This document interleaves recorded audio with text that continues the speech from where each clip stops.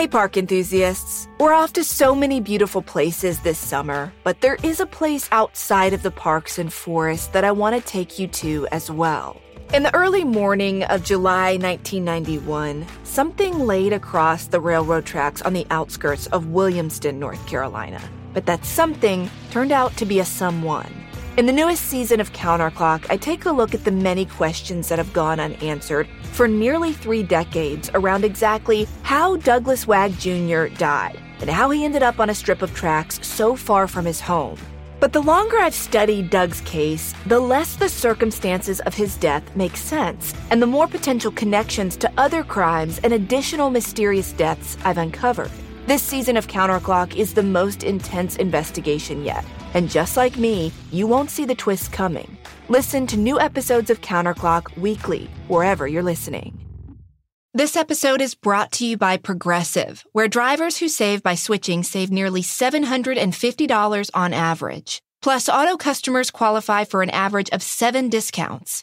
Quote now at Progressive.com to see if you could save. Progressive Casualty Insurance Company and Affiliates. National average 12-month savings of $744 by new customers surveyed who saved with Progressive between June 2022 and May 2023.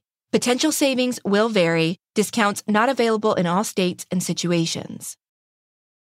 Stay connected this winter with this unbeatable deal from BreezeLine. Get reliable, fiber-powered internet for just $19.99 per month with all-in pricing for 2 years. But that's not all. Your first month is on us. This deal gets better with a free modem and installation, along with free Wi-Fi your way whole home coverage. Safeguard your network from cyber threats and keep all your devices connected and secured with this amazing offer. Act now. Terms and conditions apply. Offer expires March 3rd, 2024. Learn more at breezeline.com.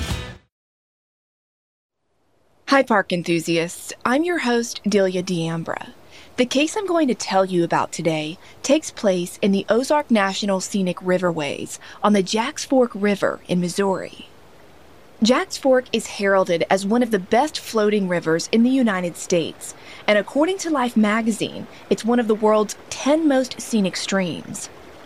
Its cold, clear waters are fed by natural springs and make it an ideal spot for swimming, canoeing, and fishing. While afloat, you pass over more than 100 species of fish and drift past roughly 1,000 species of plants.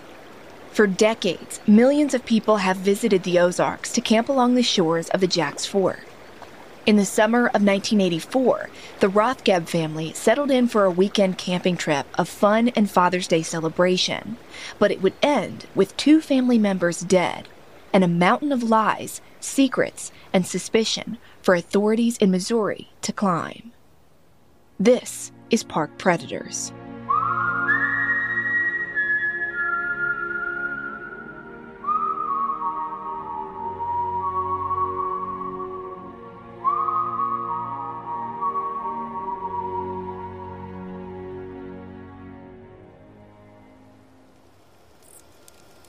Late at night, on Saturday, June 16, 1984, Jack Clark was winding down after a long day.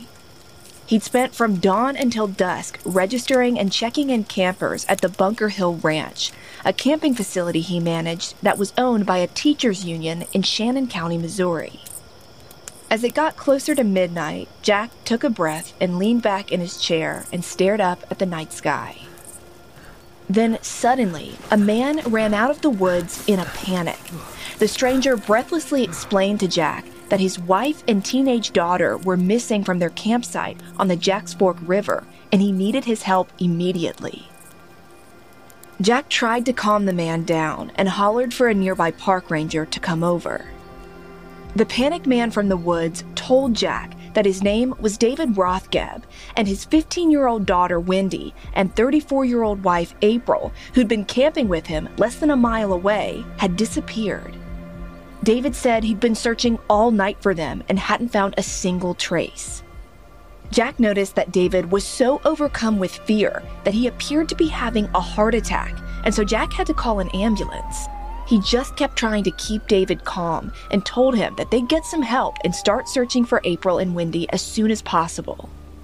30 minutes later, around 1 o'clock in the morning, David had recovered from his cardiac distress, and deputies from Shannon County and more Park Service rangers responded to the scene. They asked David to take them to his family's campsite and explain exactly what April, Wendy, and his movements were earlier that evening. Once he calmed down, David explained that he and his family had left their home in the nearby town of Columbia around 9:30 in the morning on Saturday.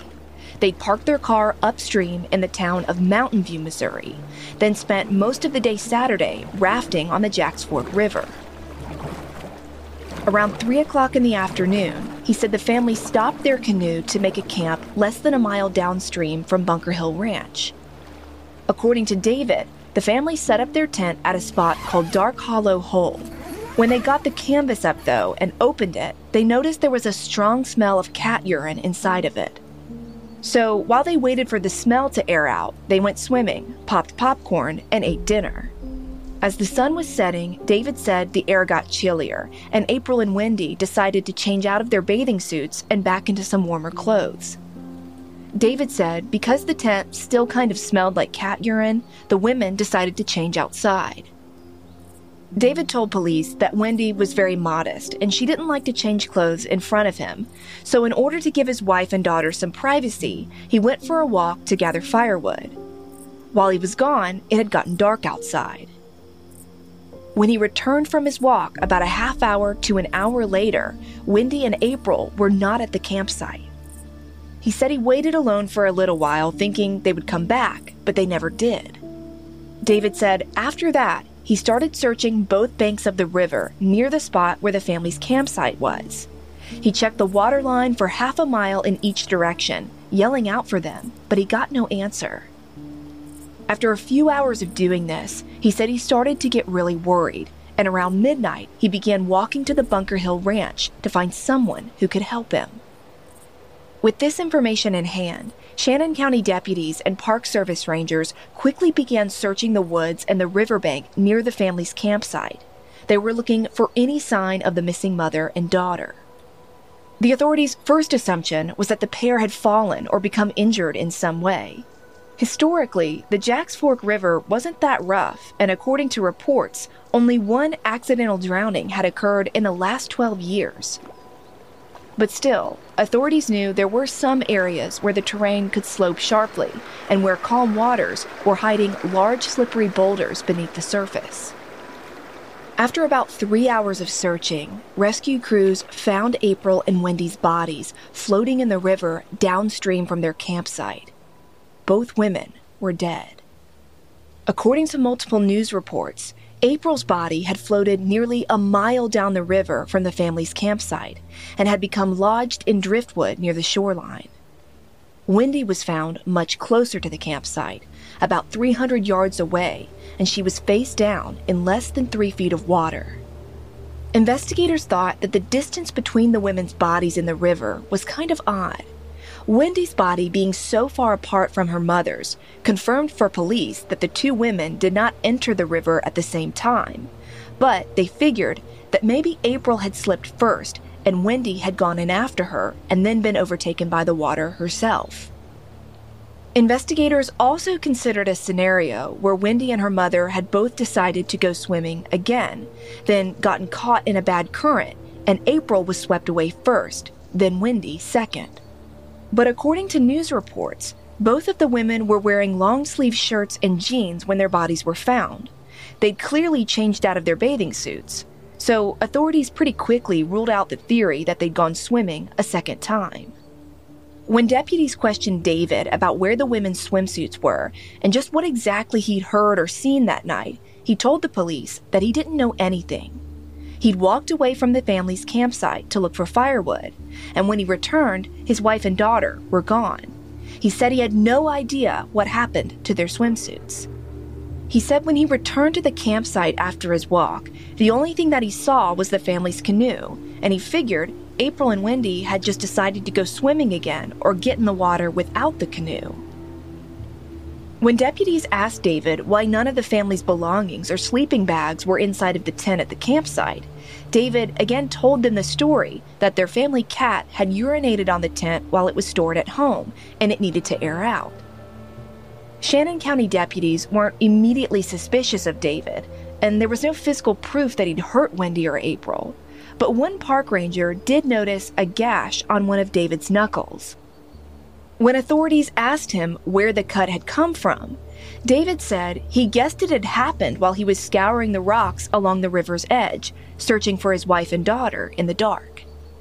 When the medical examiner conducted autopsies on both of the victims' bodies, he found that April had a 2-inch cut on her forehead and a visible cut on her lip.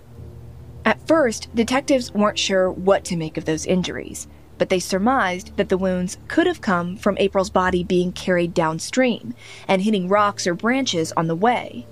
But they also entertained the suspicion that perhaps she'd been attacked before going into the river. At the time, though, the investigators just didn't have enough information to know one way or the other. Interestingly, a National Park Service ranger working the case told the St. Louis Post-Dispatch that he believed, based on the location of the victims and April's cuts and scrapes, that the deaths may not have been accidental. He told the newspaper that authorities had learned both women were decent swimmers, so the fact that they'd been overtaken by the river seemed strange to him. Because the National Scenic Riverways is technically federally owned land, the FBI was brought in to lead up the investigation. They were assisted by Shannon County, Missouri State Police, the National Park Service, and some local water safety patrol specialists. According to the Springfield Leader and Press, on Monday, June 18th, the Shannon County Sheriff's Office publicly released that the mother and daughter's official cause of death was drowning. And then, on Thursday, June 21st, April and Wendy were laid to rest in a joint funeral service. According to the Columbia Missourian newspaper, it took 2 more months, but in late August 1984, FBI agents and the U.S. Attorney's Office in St. Louis, Missouri, made a huge announcement.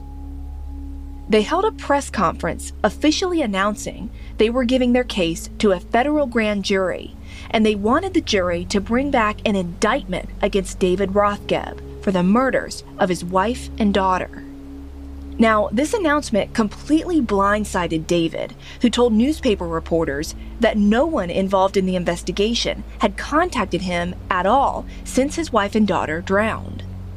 Since June, David had been living his life, working his 9-to-5 job at UPS in the family's hometown of Columbia, having no idea he was even suspected of being involved. And really having no idea that this whole time, authorities were even considering foul play in his wife and daughter's case. Bryce and Dorothy Fogel, April's parents, were also shocked to learn that the government suspected David of murdering April and Wendy. They'd known him for almost 2 decades and never thought he could be capable of something like this. According to the Columbia Missourian, in the early 1960s, David first met the Fogels when they bought $2 worth of gas from a Shell station that his stepfather owned. At the time, the Fogels' 3 daughters were in the back seat of the family's car, and David started flirting with them. Later, David came to the family's farm and asked to date April's sister, Jackie, but Jackie wasn't old enough to date yet, so David decided to go out with April instead. Throughout high school, the couple grew close, and in February of 1968, when April was a senior, they got married.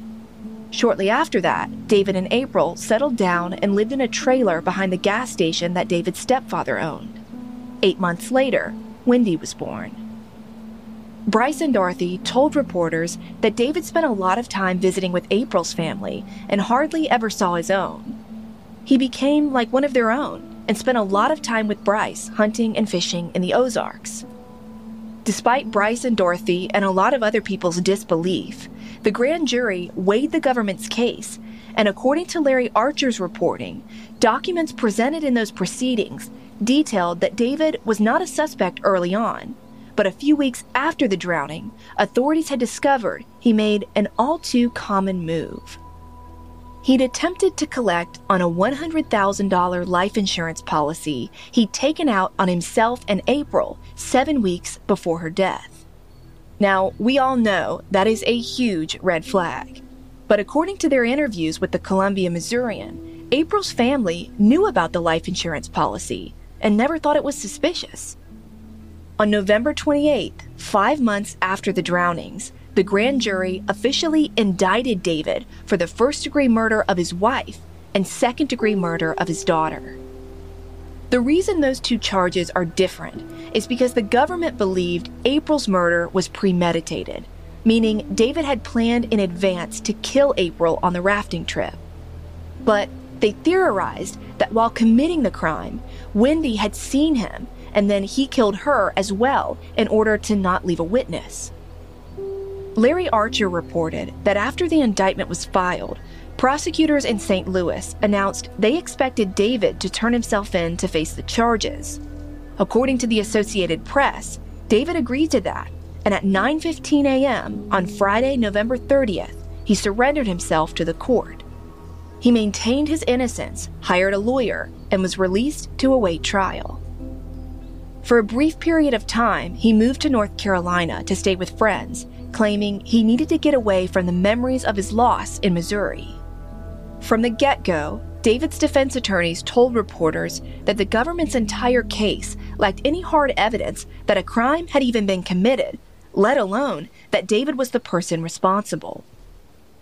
The defense argued April and Wendy had died from a terrible accident, and that was all.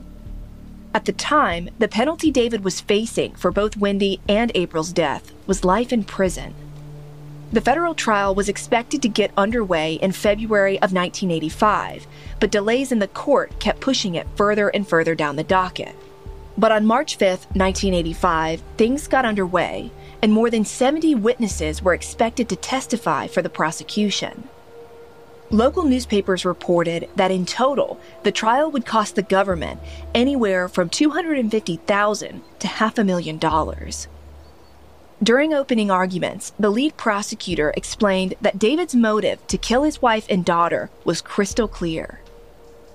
He dropped a bombshell, saying that David had planned to murder April not only to claim $100,000 in life insurance money, but to start a new life with another woman. That's right, David Rothgeb had a mistress who was going to testify for the prosecution.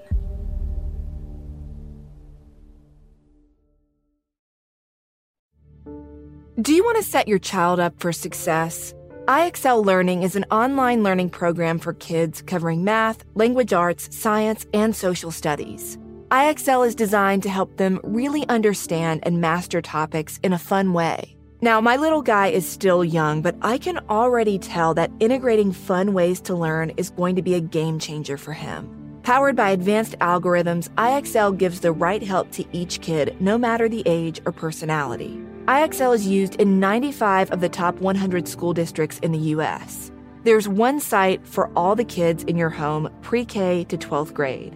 Kids can even access IXL on the go through the app or your phone or tablet. No more trying to figure out how to explain math equations or grammar rules yourself. IXL has built-in explanation videos. Make an impact on your child's learning and get IXL now. And Park Predators listeners can get an exclusive 20% off IXL membership when they sign up today at IXL.com/park. Visit IXL.com/park to get the most effective learning program out there at the best price. Imagine upgrading your wardrobe with luxury essentials at unbeatable prices. Well, with Quince, you can do that. All Quince items are priced 50 to 80% less than similar brands. I recently walked all the way through JFK Airport in New York with a terrible piece of luggage that had a wheel that literally would not roll. So I was on the hunt for a new piece of luggage, but I wanted something that was sort of luxury, while at the same time durable. And I found an awesome carry-on with Quince. So I got something super nice, and I did not have to fork out a fortune. Indulge in affordable luxury. Go to quince.com/parkpredators for free shipping on your order and 365-day returns. That's QUINCE.com/parkpredators to get free shipping and 365-day returns. Quince.com/parkpredators. After April and Wendy Rothgeb drowned, the FBI began investigating and scrutinizing every aspect of David's life. They'd uncovered he'd been carrying on a secret affair for almost a year with a 39-year-old woman in Charlotte, North Carolina named Kitty Eldridge. David had moved to Charlotte not long after being indicted for April and Wendy's murders. He claimed he'd made the move to get away from the sad memories in Missouri and to be with good friends, but in reality, he'd moved there to be with his mistress. According to multiple news reports, David and Kitty started their heated affair about 8 months before April and Wendy died. In one of her initial interviews with the FBI, Kitty told investigators that the last time she'd seen David, before June 1984, he told her that he was planning to get divorced from April and that the canoeing trip on the river was, quote, going to be the last trip together as a family before the divorce, end quote. David himself had told the grand jury back in the fall of 1984 that he and April had at one point discussed getting a divorce during their 16 years of marriage, but had never set a date. The prosecution argued, though, that David had felt mounting pressure from Kitty to end his marriage, and by June 1984, he'd made the choice to eliminate his wife April and start anew. The government claimed that April would never have given David custody of 15-year-old Wendy in a divorce. So in order to get Wendy and be free to marry Kitty, David had to kill April. His plan had unraveled, though, when Wendy likely witnessed her mother's murder on the river. The state backed that up and said they had evidence that David's secret affair with Kitty was in full bloom in June 1984. According to the Columbia Missourian, during trial, the prosecutors showed jurors that 150 long-distance phone calls had been placed between David and Kitty dating as far back as December of 1983 and continued after Wendy and April died. They showed David made 4 calls to Kitty on the Saturday morning the Rothgebs left for their camping trip. Even more callous, the state could prove that David had called Kitty twice on the day of April and Wendy's funeral. Obviously, the affair with Kitty was something the defense couldn't hide from and had to address. In his opening statement, David's lawyer admitted to jurors that David was an unfaithful husband, but that didn't mean he was a murderer. The defense wanted jurors to focus more on the fact that police incompetence at the initial campsite on the river left a lot of room for reasonable doubt. Reporter Stacey Wells wrote that David was optimistic about his chances at trial because in his eyes, deputies with Shannon County had completely botched the investigation. David claimed that several months after his wife and daughter drowned, he tried multiple times to work with the FBI to get answers, but agents did not fill him in on anything. He referred to himself as, quote, a dissatisfied customer, end quote, and complained that the initial investigators with Shannon County had lost evidence and mishandled the case before the FBI even showed up. Therefore, the Fed's investigation was flawed from the start. His defense attorneys argued that serious mistakes with forensic evidence occurred just days into the investigation. They claimed that after April and Wendy's bodies were found, samples of their blood that had been sent to the Missouri State Crime Lab weren't tested until 22 hours after being collected. The defense claimed the samples sat in the trunk of a police car for nearly an entire day because when the vials had first arrived to the lab, it was closed.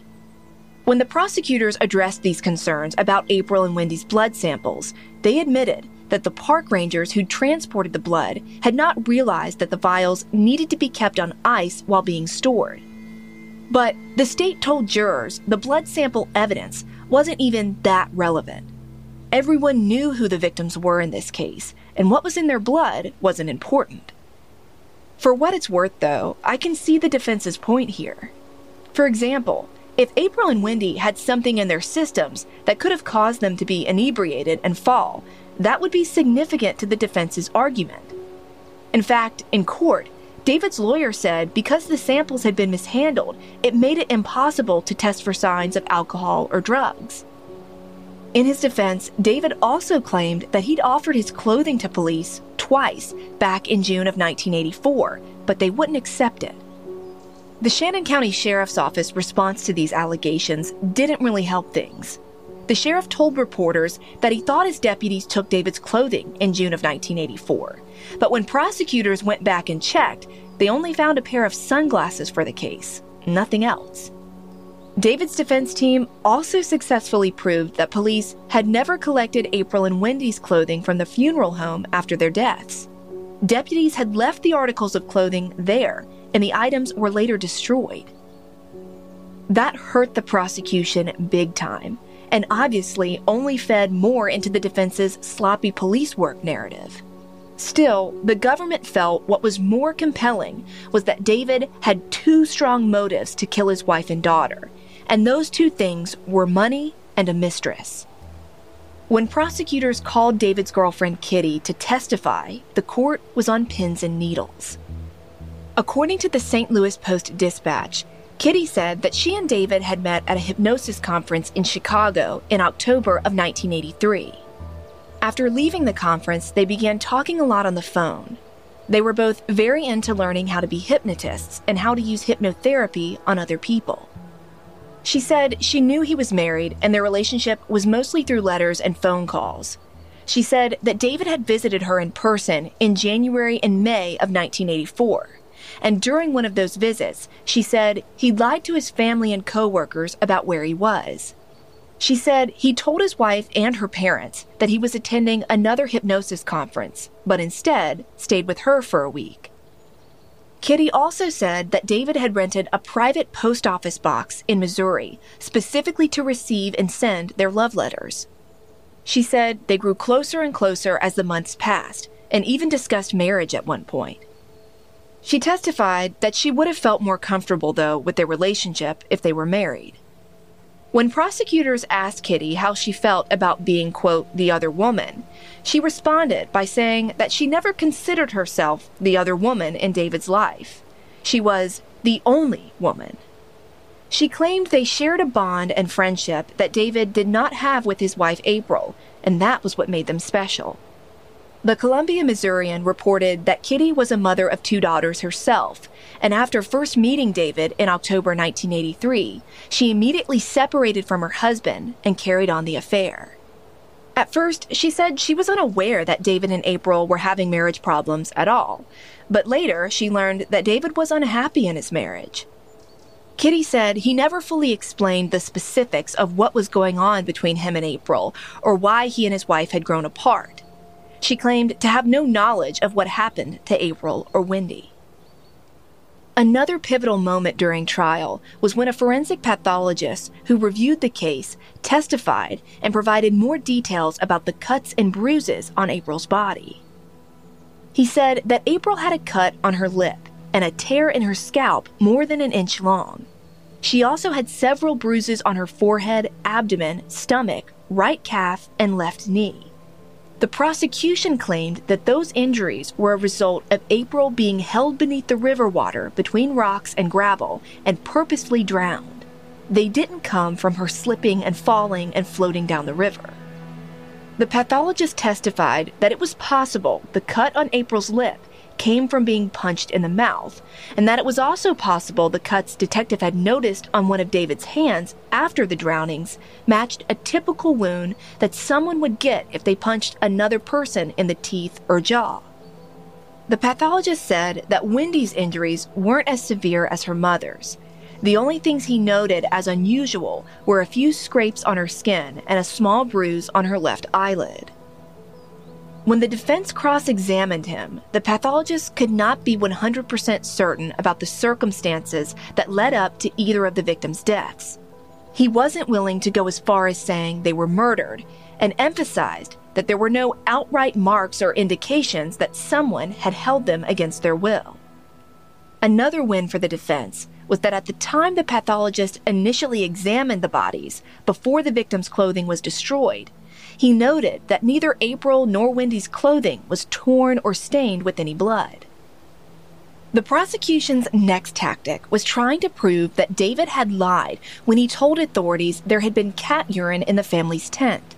To do that, the government put a Missouri State crime lab tech on the stand, and they testified that after conducting tests on the tent, they found no signs of cat urine on it or in it.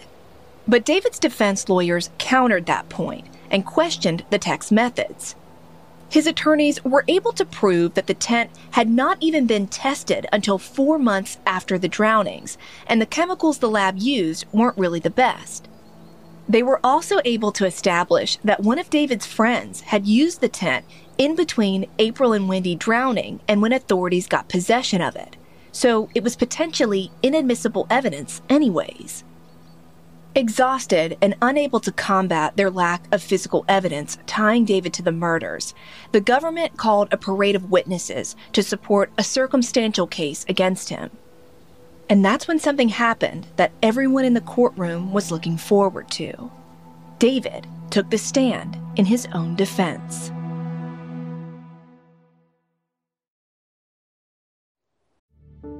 Back when you were in school, what was the most difficult thing about learning a new language? Was it the instructor? Was it your own attention span? Was it getting the accent right? For me, I'll be honest, it was all of those things. Well, with Rosetta Stone, all of that is in the past. Rosetta Stone is the most trusted language learning program. It's available on desktop or can be used on an app or on your phone or tablet.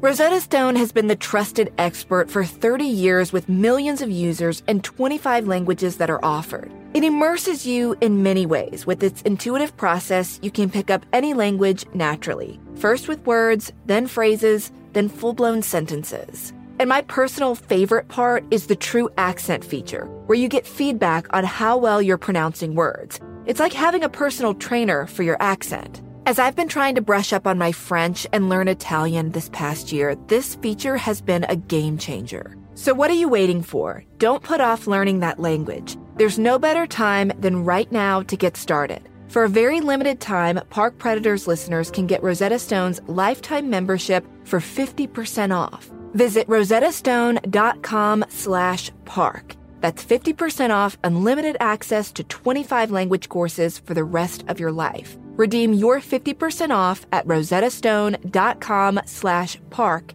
today. As a Park Predators listener, you know the world can be a dangerous and unpredictable place. With every case, we've learned one thing. Your best line of defense is your vigilance and preparation, whether you're at home or away on a trip. That's why you should invest in SimpliSafe Home Security today. SimpliSafe wraps your whole home in protection with sensors to detect break-ins, fires, floods, and more.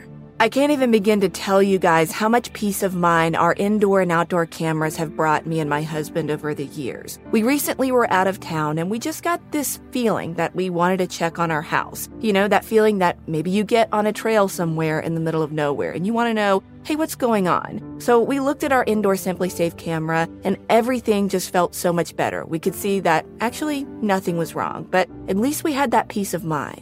And for as long as I've been partnering with SimpliSafe, I've told you that it has given me and many of my listeners real peace of mind. And I want you to have it too. Get 20% off any new SimpliSafe system when you sign up for Fast Protect monitoring. Just visit simplisafe.com/parks. That's simplisafe.com/parks. There's no safe like SimpliSafe.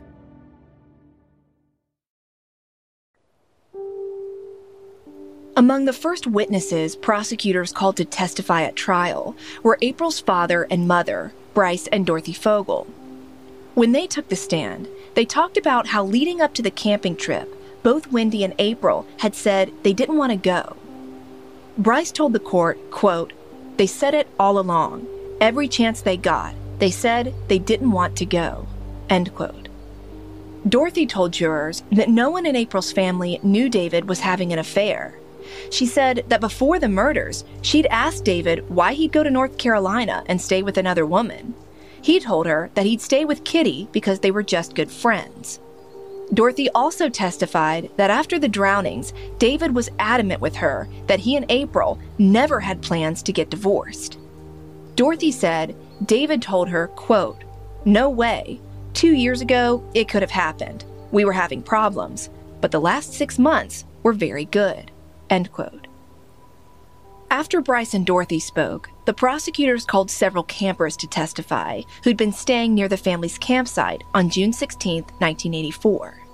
All of these people told detectives that during the time that David said he'd been walking the banks of the river, searching and calling out for April and Wendy, they had not seen him or heard him, but they also admitted that they had not seen or heard police yelling during their later search either, so their testimony wasn't all that effective.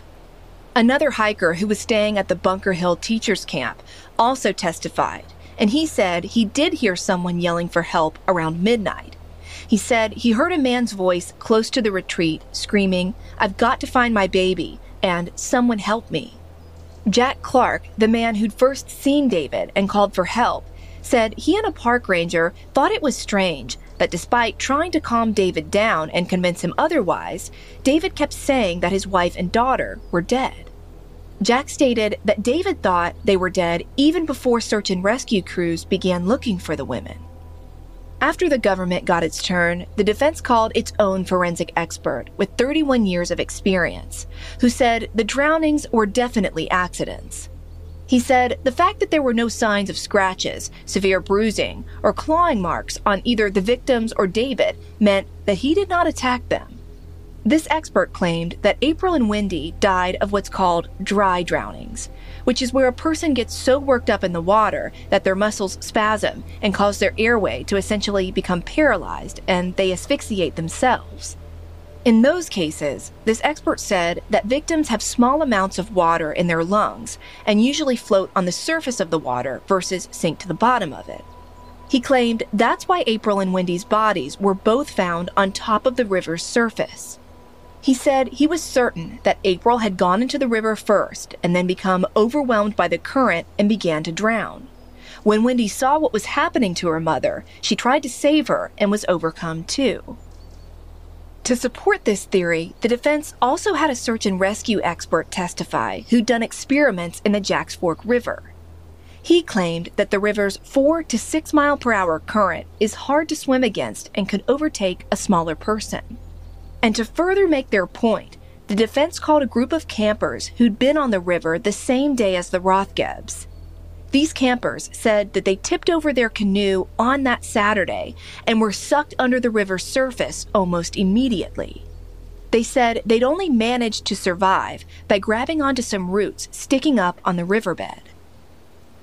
No matter what the government did, for most of the trial, the defense seemed to keep getting win after win. On top of that, every day, nearly 20 people showed up in court supporting David's innocence. Most of these people were David's co-workers from UPS, who rallied around him after his indictment. They even raised money to pay for his defense. Every day, those friends would attend the trial alongside David's mother, Lee, and his sister Rachel and brother Joe. The Rothgeb family was able to wrangle dozens of other friends and family to fill up a lot of the courtroom. During the last days of trial, David took the stand and testified in his own defense, a rarity when it comes to murder trials. On the stand, he explained that 7 weeks before his wife and daughter had drowned, an insurance salesman came to the family's home and persuaded him to purchase life insurance. According to the St. Louis Post-Dispatch, during their entire 16-year marriage, David and April had never had life insurance policies on each other. For a majority of the trial, it had been difficult for the defense to explain why, after not having life insurance their entire marriage, David randomly purchased a policy, then, coincidentally, April died. Calmly, David explained that when the salesman came to his house, he signed up for a prize drawing sponsored by the insurance company. He claimed the salesman was persistent and eventually won him over. He claimed that after starting his affair with Kitty, he couldn't remember the last time he and April had had sex. Now, this threw everyone at trial off, because at that point, it had been revealed that during April's autopsy, the medical examiner had found semen in her body. At the time, they couldn't confirm who it belonged to. My question is, if it was David's semen, why didn't he just say he'd been intimate with his wife that weekend? Admitting to that would have helped him look like more of a loving husband to jurors. But because he didn't admit to having sex with April that weekend, it left the door open for everyone to wonder if the semen perhaps belonged to another unknown perpetrator. Now, that idea also worked in the defense's favor. It suggested that perhaps a random attacker had gone after April, or that April herself was unfaithful to David. All that mattered to the defense was that that detail pointed the finger away from David and toward reasonable doubt. There just aren't enough reports out there to know why the semen information wasn't explored more. While answering his defense attorney's questions, David was collected and coherent on the stand and denied any involvement in his wife and daughter's deaths. He told the court that he had no regrets of how he searched for them, but the only thing he said he did regret was being on that river with them in the first place. He said that while the family set up their tent and went swimming that Saturday, April told him Wendy was excited to be on the trip and make a Father's Day breakfast for him the following day. David vehemently denied that his affair with Kitty or the insurance money had anything to do with his wife and daughter's deaths. He told the court that despite being infatuated with Kitty, he never really had any plans to marry her. He loved his wife and daughter too much. Under cross-examination, though, David's confidence fell apart. His demeanor became cold as prosecutors questioned him about the night April and Wendy died. Most of his responses about what he remembered from that evening were, "I don't recall." According to the Columbia Missourian, David responded more than 250 times with the words, "I don't recall." The prosecution saw that as a win, because jurors who'd been waiting the entire trial to hear from the defendant about specific details of where he was, what he was doing, and so forth were left disappointed. On March 19, 1985, the case went to the jury, and 5.5 hours later, the verdict came in. Jurors found David guilty on all counts and sentenced him to life in prison plus 210 years. The news came as such a shock to the defense and David's family that his mother, Lee, fainted in the courtroom. Dorothy and Bryce Fogel, April's parents, were glad to see justice served. By that point, they learned that David had lied about a lot of things regarding his relationship with April and what he did the night his wife and daughter disappeared. Bryce told reporters that David had told him back when April and Wendy first vanished that it had taken him 3 hours to hike from the family's campsite to the Bunker Hill Ranch. But when Bryce walked that same distance, it only took him 28 minutes. Bryce also grew suspicious of David when he learned at the funeral that David had purchased a 3-space family burial plot before the drownings, but paid for Wendy and April's spaces up front. According to Stacey Wells' reporting, Kitty Eldridge did not attend David's sentencing in April of 1985, but did continue to carry on a phone and letter relationship with him in prison. She told the newspaper that she would always be convinced David was innocent. Throughout 1985 and 1986, David and his lawyers fought to get his conviction overturned and claimed several errors during trial resulted in an unfair process. But in April of 1986, a federal judge denied the appeal. According to the Federal Bureau of Prisons, today David Lee Rothgeb is 71 years old and still serving his life sentence at Leavenworth Penitentiary in Kansas. In an interview with the Columbia Missourian, April's mother and father told the reporter that on the day the family left for their camping trip, they wish they would have stopped them. Dorothy and Bryce say they will forever be haunted by the fact that April and Wendy both said they did not want to go canoeing, but David insisted the family spend time together. After the trial was over and the appeals exhausted, Dorothy quoted a poem to the newspaper that she said makes her think of her daughter. It reads, "Do not stand at my grave and weep. I am not there. I do not sleep. I am 1,000 winds that blow. I am the diamond glints on the snow. I am the sunlight on ripened grain. I am the gentle autumn rain. When you awaken in the morning's hush, I am the swift uplifting rush of quiet birds in circled flight. I am the soft stars that shine at night. Do not stand at my grave and cry.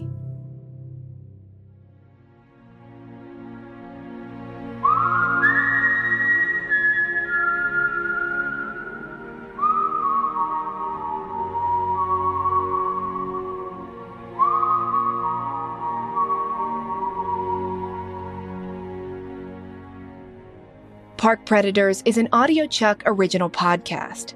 Research and writing by Delia D'Ambra, with writing assistance from executive producer Ashley Flowers. Sound design by David Flowers.